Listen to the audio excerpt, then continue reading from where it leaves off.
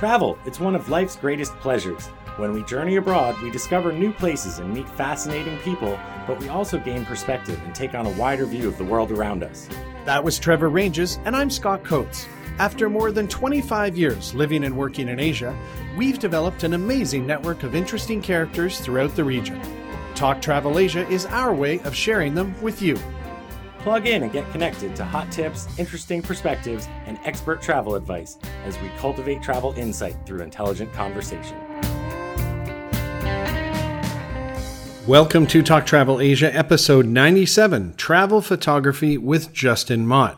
Almost everyone takes photos when they travel, especially to Asian countries, which tend to be very colorful, vibrant, exotic, and smiling faces abound. With most people now having a high-quality camera in their pocket, photo sharing sites like Instagram being popular, and social media everywhere, it seems everyone's a photographer.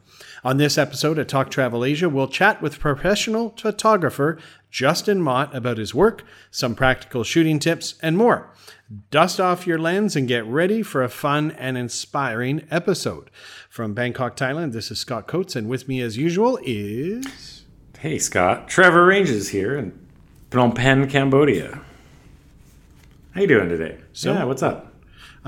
I'm doing good, man. We did a photography episode a long time ago, and we just got chatting about it, and we came upon our guests through a recommendation from a listener, actually, and we thought, you know what, it's time to dig a little deeper into this. And let me ask you, Trevor, like you've written a couple guidebooks. When you travel around, how do you take photos? What kind of photos do you take of, etc.? Well, most of the time when I was writing, my photos were mostly just for notes. So I took lots of photos of signs and stuff like that, just to help me kind of remember things when I was writing. Like working with National Geographic, I worked with the photographer. Before that, when I was traveling for my own enjoyment, I used to travel with an old Super 8 movie camera, and I had a 35 millimeter camera in waterproof housing. So it was way before the digital era. And then I sort of just stopped traveling with a camera altogether for many years. And interestingly enough, it was on my last trip to Siem Reap a couple of weeks ago that I broke out my camera for the first time in a good year or so. And it was actually a really cool experience. Being able to really focus on taking nice photographs was a different way for me to travel again.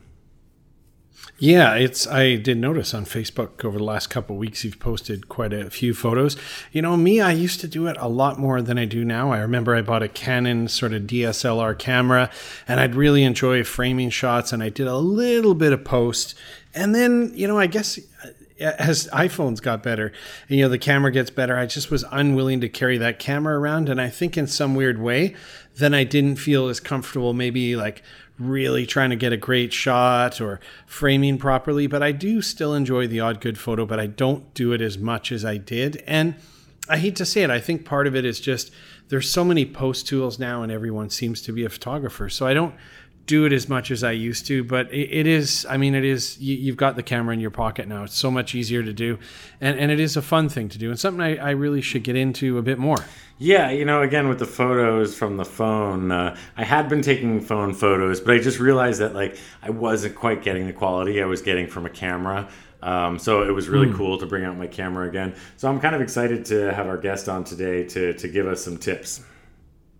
Yeah, and just before we bring him in, let us give a shout out and a thank you to everyone on Patreon that sponsors us. And if you don't know what this is, we have a page on Patreon. You can go to patreon.com, search talktravelasia.com, or go to our homepage, talktravelasia.com. Look on the left, there's a donate button. And what we're asking for is a little bit of financial love and sponsorship. Trevor and I pay for the hosting, the editing, everything that makes this show go out. You can sponsor us from $1 up per episode. So please help us out, sponsor it if you like it, and let's get our guest in here. Our guest is American Justin Mott, a professional photographer that lives and works in Vietnam. After studying photojournalism at San Francisco State University from 2002 to 2006, he was inspired by Philip Jones Griffith's book, Agent Orange, Collateral Damage in Vietnam, and in 2007 moved there to live full-time where he calls Hanoi home. We're speaking with him via Skype from Hanoi. Welcome, Justin. Hi, guys. Thanks for having me today. Yeah, we talked a little bit about your background in the introduction, but could you tell us a little bit more about where you're originally from and what drew you to Vietnam? Sure. I grew up in Rhode Island in the United States. I moved to San Francisco. I was studying photojournalism there at San Francisco State University. I worked with a bartender there, a really great guy. He was a Vietnam veteran. I always wanted to travel, and shortly after my father passed away, I sort of wanted to go on a little journey myself. I had about a year left of school. And a year left school for journalism. I decided to travel to Vietnam with my camera. The bartender I worked with would always talk, even though he fought in the war, spoke highly of Vietnam. And I decided to make a trip out here for a few months, saved up some money, and I really fell in love. I was inspired shooting here. I like shooting in San Francisco, but there was nothing like shooting here and the stories that I started to pursue in Cambodia and in Vietnam. And after that, I went home a few times.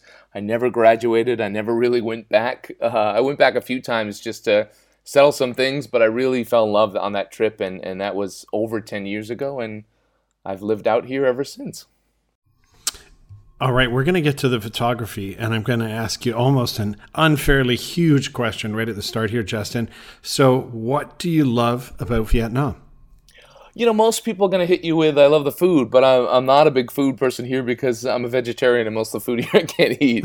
Okay. As a visual person, I fell in love with the people here. Because of my background in documentary and photojournalism, I like stories, I like photographing people. So wandering around Hanoi just with myself and my camera, I really fell in love. And then I met some great photographers. When I went to school, it was very competitive, really competitive, trying to get internships, trying to win contests, trying to get into all sorts of different things. And when I came here, everyone was so friendly to me, so open. All these guys that I knew, I met at a photography club, they took me around everywhere. And I was just visually inspired here. And not just Vietnam, but this entire region. Southeast Asia. Super cool. We had a guy named Cameron on an episode 75, I think, Vietnamese vegetarian with Cameron Stotch. He wrote a whole book about it. Have you seen this book? No, I haven't. I should check it out. Okay, we'll send you the link.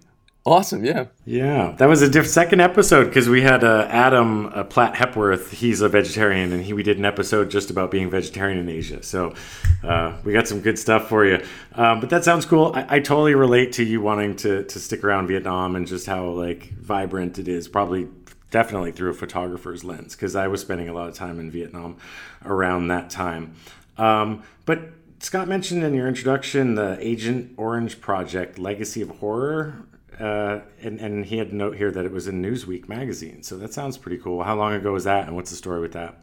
It was that was my first big break. When I came out here on that trip, I also did a workshop in Cambodia with a very famous conflict photographer named Gary Knight, and he did a workshop that really attracts a lot of not really amateurs, but I guess not photographers, but people that love photography that have a lot of money. His workshops are quite expensive, but I reached out to him to see if I could get sort of a student discount, and he let me do it at a discount and told me never to tell anyone, but I guess that's over 10 years ago. At least 2,000 people are going to know. So, I did that workshop. That was amazing, and the reason I bring him up after that really taught me I want to do stories. I want to do stuff that's really deep, and when I was in the U.S., I was reading a book by Magnum photographer Philip Jones Griffith, and he had done a book about Agent Orange. The first time I looked at pictures that really made me weep and made me feel something. When I looked at his book, back when you used to go to bookstores and flip through books, it made me cry. And I consider myself a person that doesn't cry so easy. But when I looked at those images of the victims of Agent Orange, it really made me cry. And I felt, it made me believe in the power of photography, which was really nice. And I started to believe I can do something like this. And I wanted to tell this story in my own way. And at that time, multimedia stories were becoming a big thing. So I started doing, video and audio and mixed in with my photography. So after Gary's workshop, I came here. I did a story about Agent Orange. Gary really, during my workshop, I was horrible. There was 10 students in that workshop. I was easily the worst one. 10 years later, I think I'm the only one who's working as a professional photographer. So it shows you it's not about talent. It's more about sticking with it. But Gary helped me, even as a bad student, I did that work, and I think it came out quite powerful. And Gary helped me get in Newsweek. At the time, I didn't know anybody. He said to put his name in the subject line of an email to the editor of Newsweek. They bought the piece. They ran the piece. And my career really took off after that. So nice. Thanks for him, and thanks for that discounted workshop that really got my career going. And that led to a lot of work with the New York Times after that. Yeah, well, I spent some time a couple nights ago on your website, justinmott.com, and we'll link to all your kind of Instagram and different sites from our show notes on talktravelasia.com. You got some incredible stuff there, and we'll get into a bit of it. But, we are a travel podcast, so can you tell us a bit about maybe some of your favorite areas in Vietnam to travel and take photos? Yeah, right now I'm working on a personal project about Vietnam. I'm going back to all the places I've shot on assignments through the years and visiting all my favorite places. So it's good. It's fresh in my mind. What are my favorite places to shoot? Well, easily the best place I've ever photographed in Vietnam. I like Hanoi for its own reasons, but I live here, so maybe that's a little obvious. But Ha Giang in the north of Vietnam, by the border of China, is such a beautiful, untouched part of Vietnam that people don't think of. It's colder weather up there. It's in the mountains. You have a lot of minority tribes. It's similar to Sapa, but no tourists, if you can imagine. Sapa is flooded with tourists, and this area is not developed at all. I went up there for the first time with the group of Vietnamese photography friends that I told you about, that club. They showed me around. Then I had a story a year later for the New York Times, a travel story up there, and I go back every few years, do a motorcycle trip with friends, or I go by myself, and it's just a great place to take pictures. It's so gorgeous up there. Awesome. You have just stated one of the big places on my list the last 10 years is to kind of do that northern loop on a motorbike. Yeah, it's amazing. You take an overnight bus and you rent a bike in Ha Giang province, and from there you go on a little journey. That's the best way to do it. But it's traveling for more experience. You can't just go up there on a train and buy a ticket as a tourist and have it go to a tourist hotel. You gotta figure out how to get by. It's good to go with someone that speaks the language if you can't speak the language. But yeah, it's beautiful. I love it up there, and I'm always inspired every time I go up there to shoot. One of the things that I'm here in Cambodia. I recently spent some time at the Angkor temples, and it was one of the first times that I traveled with a camera for a while, because for my work I don't necessarily need to always take high resolution photos, so I take a lot of photos with my camera, right? But then sometimes it's really challenging to capture something grand, let's say like a giant valley of rice fields in Vietnam, with either a DSLR, which most people aren't carrying. I mean, most people do shoot with a smartphone now. So do you have any tips for how to best capture some of these awesome places, either with a reasonably good camera or with a phone?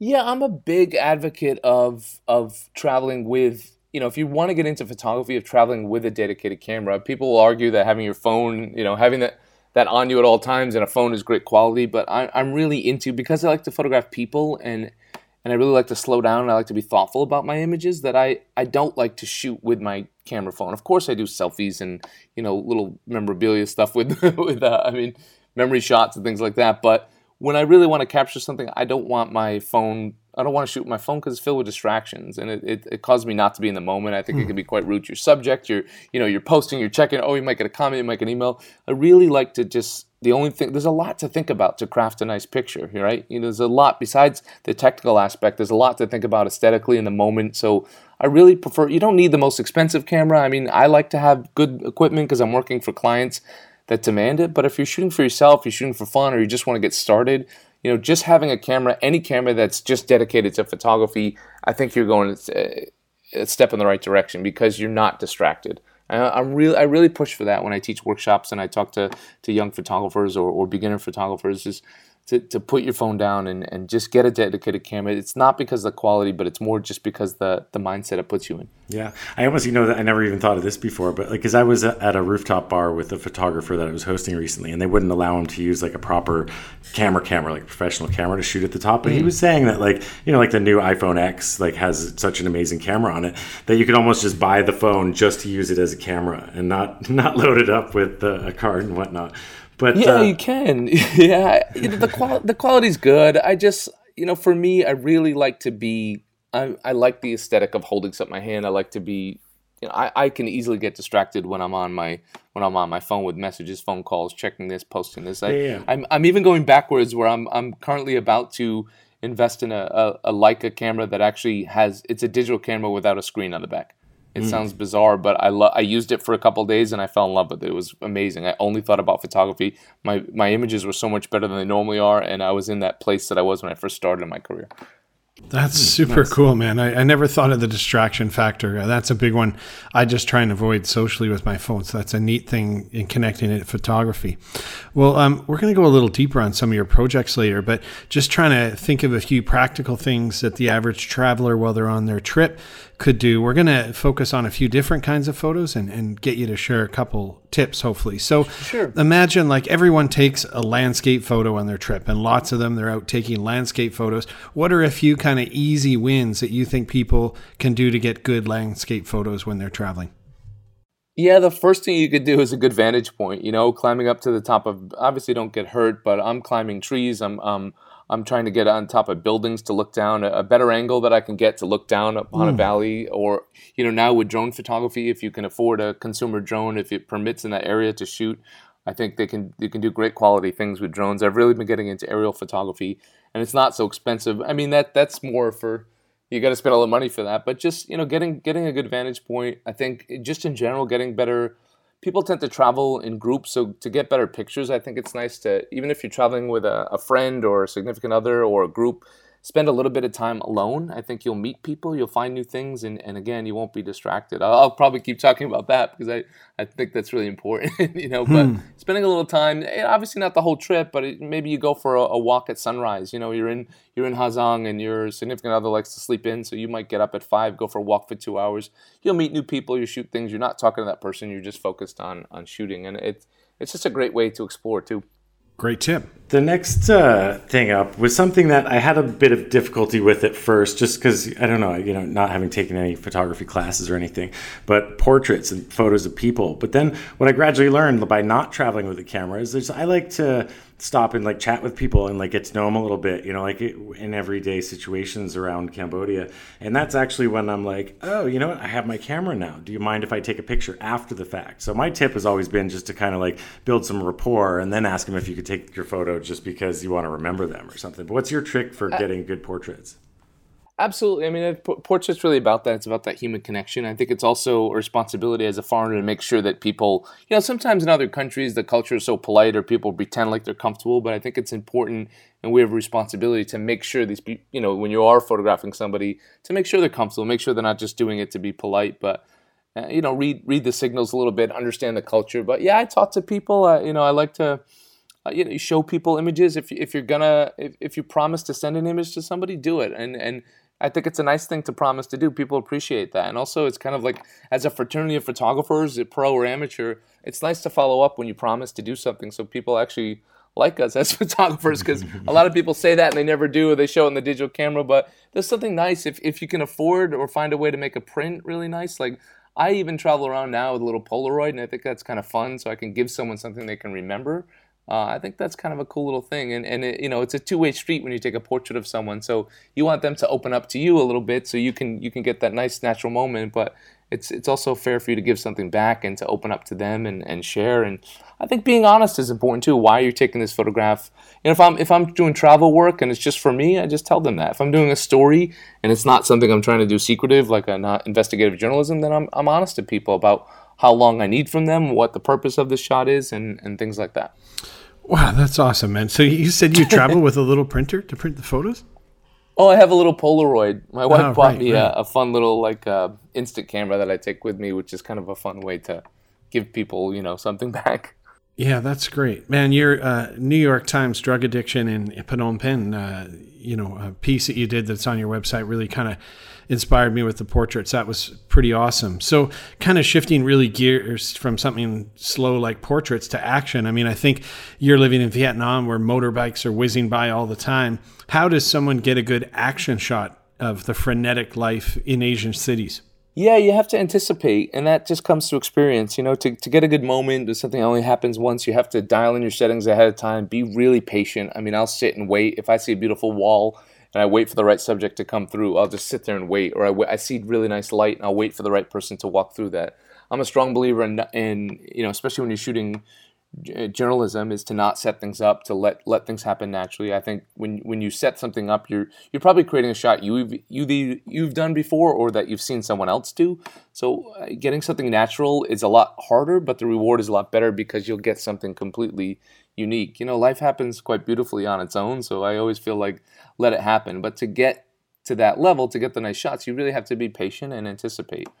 Yeah, okay. Here's something that's maybe the flip side of that. Because again, like I was hanging out with a journalist recently. We went around the Angkor temples. Then we went for lunch and we ordered some food, and I ordered a curry that was served like a coconut, and they had like nice tableware and stuff. So he ended up putting it on the floor because the wood and the lighting looked really nice. So like the photo came out really good. So certainly you do want to shoot food photos, and people do that all the time, right? But that's a different ballgame, yeah? Yeah, I mean, when you're shooting food or you're shooting commercial work or you're shooting portraits, you're setting things up that, I always think the bar is raised a bit on those shots too. I remember my teacher used to tell me when you're shooting a portrait, you control everything. You've picked the subject unless you're doing an assignment, but even if you didn't pick the subject, you pick the background, the color, you position them, you get them to open up. So everything better be perfect. Then that has always been in the back of my mind when I do a portrait is don't be lazy about it. Really try to figure out what you're trying to capture and make sure everything is perfect. Like be patient. But yeah, when I'm just shooting street photography, it's much more about anticipation and patience. Okay.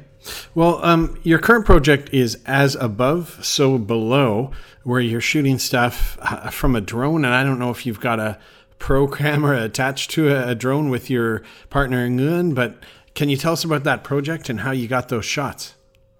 Yeah, so I've started this ongoing personal project. For the last 10 years, I've been working my butt off, and it's funny because you work so hard, so you want to do these projects in the beginning, and then you get so busy that you can't end up doing any work for yourself. So I've really gotten away from that, and I've been kind of bummed out that I haven't done personal projects in a while. So I was thinking about something I could do in Vietnam, something lighter. I've done a lot of heavy stuff throughout my career.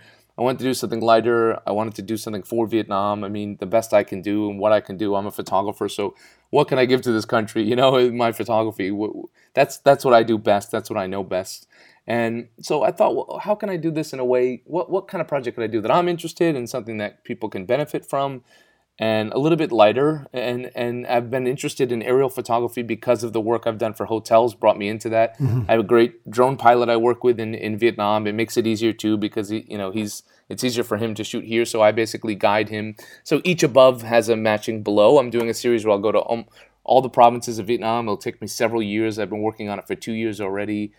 I was lucky enough that it was just featured in National Geographic. That was really nice. That was a big boost to the project. But it's all self-funded, all for me. And then when I'm done, the pictures will be, photographers won't like this, but the pictures will be open sourced to the people of Vietnam to use commercially online. I'm not going to just send people prints all around the world as many as they want because that get expensive. But I'll let people use it to promote Vietnam, to promote anything about Vietnam. So it's going to take me a while, and I always wanted to do something different. And I've never seen anyone do anything like this. So diptychs, a series of 2 images. So every above has a below. And so I'll go out to these different provinces. I'll try to find something. Sometimes it's more abstract. Sometimes it's a little bit obvious. It could be a rice farmer in a field, a portrait of them in the below, and then an overall shot. But sometimes I'm doing things more abstract with textures and things like that. So the project is still, I've done about 4 sections already. And it's still coming together, but it's a personal project for me. I think for any creative person, but for me in photography, it's really it's a time to experiment. So that's what I'm doing, and so far it's going along really well. I'm really happy with it.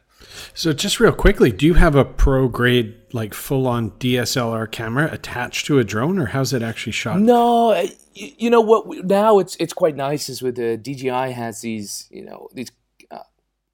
they have these drones now that the quality is quite nice. I was using something quite big, but that can get expensive and get bulky. It's risky. Your camera drops and you're out $20,000. Instead, we use a $2,000 camera, but it's nice. I can print the quality on it, the good camera on it, and so that's how we do it. It's somewhere in between Extreme Pro and consumer. Cool. So, but the quality is really nice for me. Cool. And then everything I'm shooting below is with a medium format camera. Yeah, well, it's a super cool project, and we'll link to that again from our show notes. And just one more question on that project. Like in there, you had a quote. I missed the sharing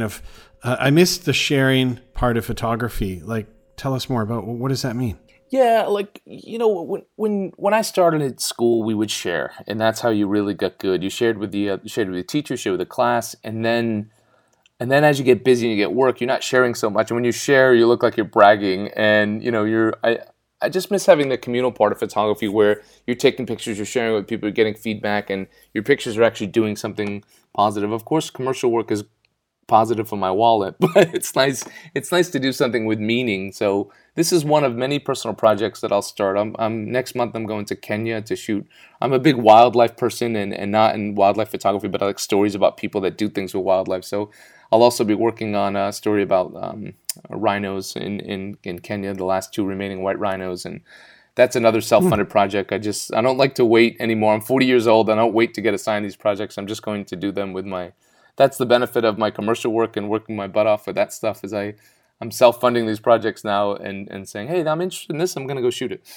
Yeah, it really sounds to me like because you've been so passionate about it that like it's really about the art. Whether it's a Polaroid camera or a drone or commercial work or like passion projects. It's interesting. Like, did you shoot back in the film days before there was digital? Do you still ever a little shoot bit? Film? And when I first started, I had a Leica M6, and I shot a little bit in Venezuela and Bolivia, and I didn't develop my own film, but I did shoot film, and I do miss that feeling of the unknown, and that's why I kind of was interested in that camera without a digital back. As crazy as it sounds, it's interesting. It's fun because I really do focus on. Hey, a thoughtful picture, and that's all I'm thinking about. And the camera has 0 bells and 0 whistles. It doesn't do anything. It just, you dial in the ISO, the shutter speed, the aperture, and you focus it yourself, and that's it. You're not looking at stuff. You're not distracted. I'm not overshooting, and I think it makes me a better photographer.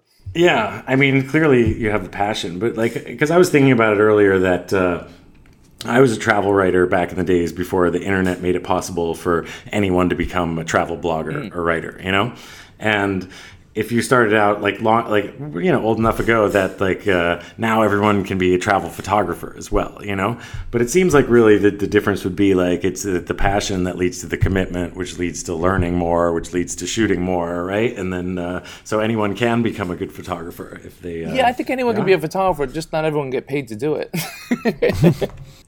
I mean, it's hard. It takes time. You have to really put in the work. It's not just the you can take nice pictures, but you also need to be able to. I think the difference between a working photographer that gets paid is even in travel, it's sniffing out a story and it's telling a story with your images, not just making pretty pictures.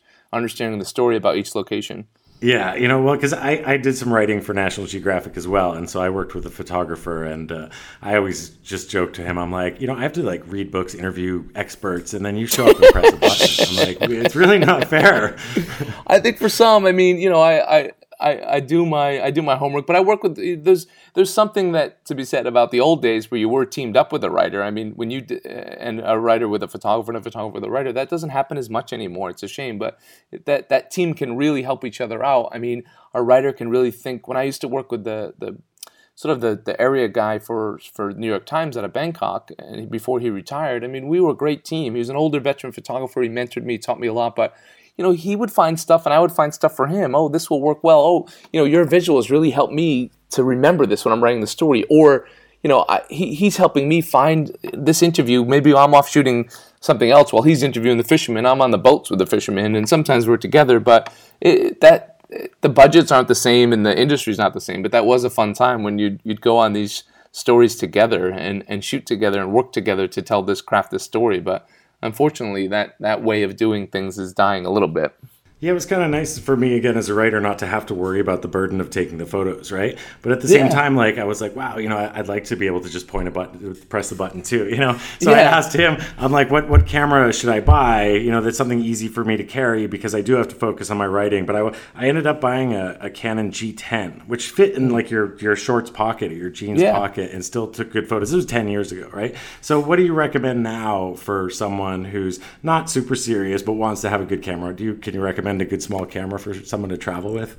Yeah, it depends on your budget. I always tell people, it's pick up a camera, make sure you like the way it feels, because if you like the way it feels, you're more likely to take it with you. But yeah, if you're rich and you can afford something expensive, I think a Leica rangefinder is amazing. Yeah. If you need something more on a budget, these Sony and Canon and Nikon all make these great mirrorless cameras now. They're a little bit smaller. They pack a big punch. I mean, start with something that you can change lenses in so that at least you can upgrade later on. If you really want to get into it, you can buy lenses. Lenses hold their value quite well, but digital bodies tend to not hold their value so great. I mean, they keep going, they keep upgrading and changing. So get get something you can, a digital SLR so you can change lenses. I think mirrorless is probably the way to go nowadays, and buy something really, honestly, for the way things are published online. You don't need something fancy. I mean, I have a fancy camera for my commercial clients, but they pay me a good amount of money, and I need to deliver that kind of product. But if you're just shooting for the web, buy a camera from a few years ago. You get a great deal on it, and it won't break your bank, and you'll take, I never like to say camera takes great pictures. The photographer does, but it'll help you take great pictures. I saw on your page that you're the host of a History Channel show, Photo Face Off. I mean, tell us about that experience, how it all came about. What's that all about? Yeah, so for the last 5 years, I've been the host and judge and the ugly face of a reality show called Photo Face Off, done by History Channel. It's History Asia, which is throughout Southeast Asia. It's out of Singapore, but we film in every year. We change, but the core countries are Vietnam, Thailand, Singapore, Malaysia, Philippines. But we've also filmed in Taiwan, and where else have we filmed? I think I'm leaving. Oh, Indonesia as well. And so it's a reality show for amateurs. Amateurs get a chance to represent their country. The show evolved through the years, different formats, but the gist of it is amateurs get to compete against each other, represent their country, and sort of like the Olympics of photography, different challenges. I'm their judge. I'm kind of a jerk on the show. I don't think I'm a jerk in real life, but the show needs a little bit of drama, so I'm kind of mean to them. And then because a lot of the contestants were so nice, they're very polite, and that's not great for TV, so I had to play the evil American. And then they get a chance at the end to beat me. So it's not great for my ego, because if I win, I'm supposed to win. If I lose, I look like an idiot for losing to an amateur. But it's sponsored by Canon. We've done this show for years. It's been a lot of fun. I'm very comfortable in front of a camera, but I had never done anything like this at the time. A friend of mine worked in the industry. He said, Justin shoots everything. Because I do. I mean, I've shot weddings. I've shot commercial work. I've shot journalism. So he's like, this guy would be great for it. He's silly. He's fun. As you can see, I don't shut up, so they edit me, but I definitely have something to say. So I did the show, and I didn't even know after the first year. I thought I was just like the guy on the show, the contestant. I didn't realize I was actually the face of the show, because we had a very beautiful woman who was the host from Malaysia, and she had a lot of TV experience. And then when the show came out at the end of the year for the promo tour, I was like the face everywhere, and I was really surprised. Wow. That's how naive I was. I didn't really even know. I was like, I just think I'm the guy that they're using as the antagonist, and I'll have to check one out. You're the Gordon Ramsay. You're the Asian Gordon Ramsay.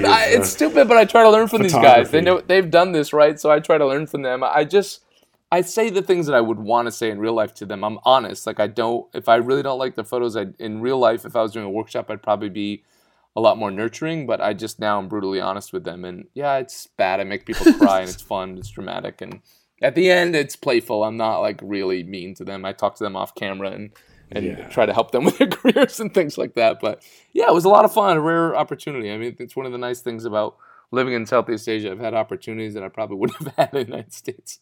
So bringing it back to travel as we get closer to our time, can you share some of your favorite spots around the region, just anywhere in Asia that were your most memorable photo locations, so people can make sure to bring a good camera on those trips? Yeah, things have changed a lot here. Every country is going through different cycles. I won't get too into politics, but different influence and what you're allowed to shoot and where you're allowed to go. But one of the best places I ever went to outside of Vietnam, and it goes back and forth about opening and closing up, but was Myanmar. I really loved going there. I shot there. The first time I went there, I kind of went pretending I was just a tourist, but I was actually there on a travel story. And I just loved photographing that country, and it reminded me how Cambodia was a long time ago. I love shooting in Cambodia too. People are so friendly there. It's so easy to photograph them.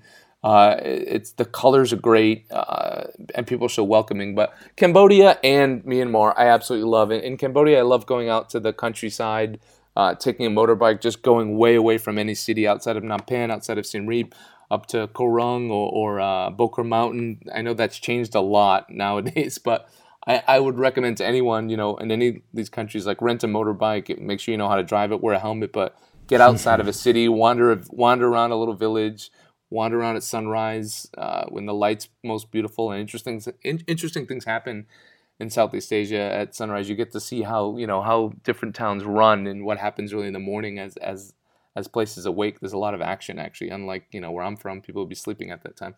But I love Myanmar, and I love Cambodia I also obviously love Vietnam. Cool. Well, tell people how they can see some of your work and learn more about you, Justin. Sure. If people want to follow me on Instagram and sort of everything I have on social media is AskMott, AskMott. My website where you can see my photography is justinmott.com, and I have my YouTube channel, which is youtube.com/AskMott, where you can see, you can follow my project, and you can see a lot of behind the scenes and a lot of photography tips on there as well. That's sweet, man. And we'll have links to all those online sites and whatnot on our show notes. Man, this was a super interesting interview, Justin. Thanks so much for giving us your time. Thank you, guys. I really appreciate it. Thanks for having me. Yeah, thanks, Justin. Enjoy the rest of your evening. So, Scott, what do you think, man? That guy is pretty passionate about his trade. Yeah, I really, really enjoyed that talk. I like all of our episodes, but, some episodes you get a more dynamic guest than others. And, he was just, that conversation flowed. He's super into his work, super humble. I guess the one part that really grabbed me, and because of the last couple of years I've really been interested in how phones are impacting us and distraction and stuff, was just his comment about why he doesn't like mobile phones for shooting really is you get a message, you got to check this and that. So he likes just to have a camera in your hand. So it immediately made me think of just one of those little Canons that you can buy for $150. And I can see it. If you go out and shoot, just be focused on the shooting, be focused on what you're doing with no other distractions. So I really like that part. Yeah. Again, like I said, I was with my camera up in Siem Reap in Angkor last week, and hadn't really carried a camera or taken photos with the camera in a year maybe, and even not that often in recent years.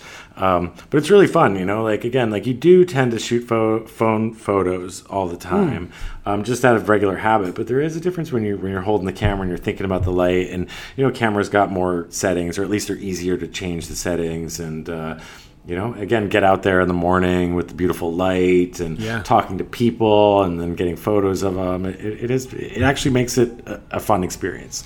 Yeah, his work is really amazing, and I encourage all the listeners to go through his website, look at some of the projects. But he had some real good practical stuff there, like the landscape tip, climb up on top of something, just get a different angle or perspective on it. I really like that. And I love that he travels with a little Instamax Polaroid camera to give people the photos too, even just showing people your screen with the photo. Or I've mailed photos to people, like he said before, and there's nothing worse. Don't say you're going to do it if you don't. But he shared some really, really good practical tips. And I like that you can tell he really has a true connection in his heart with what he's doing and people and his whole thing. His work is his passion, right? I love that. Yeah, and again, I guess you're right. It's a totally different ballgame listening to a photographer talk versus looking at his photos. So again, have a look at our website, talktravelasia.com. We always have really good show notes. We'll have links to all of Justin's work, and it's really cool. So go check it out. Yeah. Scott, take us out. Yeah, the last thing is we need your financial love, people. So please help us out. You can make a donation, a monthly contribution on Patreon. If you go to talktravelasia.com, you'll see a link on the left side of our webpage, or go to patreon.com, search talktravelasia.com. Support starts from literally $1 a month. Trevor and I pay for the editing, the hosting, so we do need a bit of financial love to keep this going. Thanks so much to listen to this. We will have a new episode in 2 weeks. Thank you. Adios from Bangkok. Bye-bye. Thanks for joining us on Talk Travel Asia. We look forward to sharing with you again soon. Hey, Scott, do you remember the time we walked on top of the wall at Angkor Thom and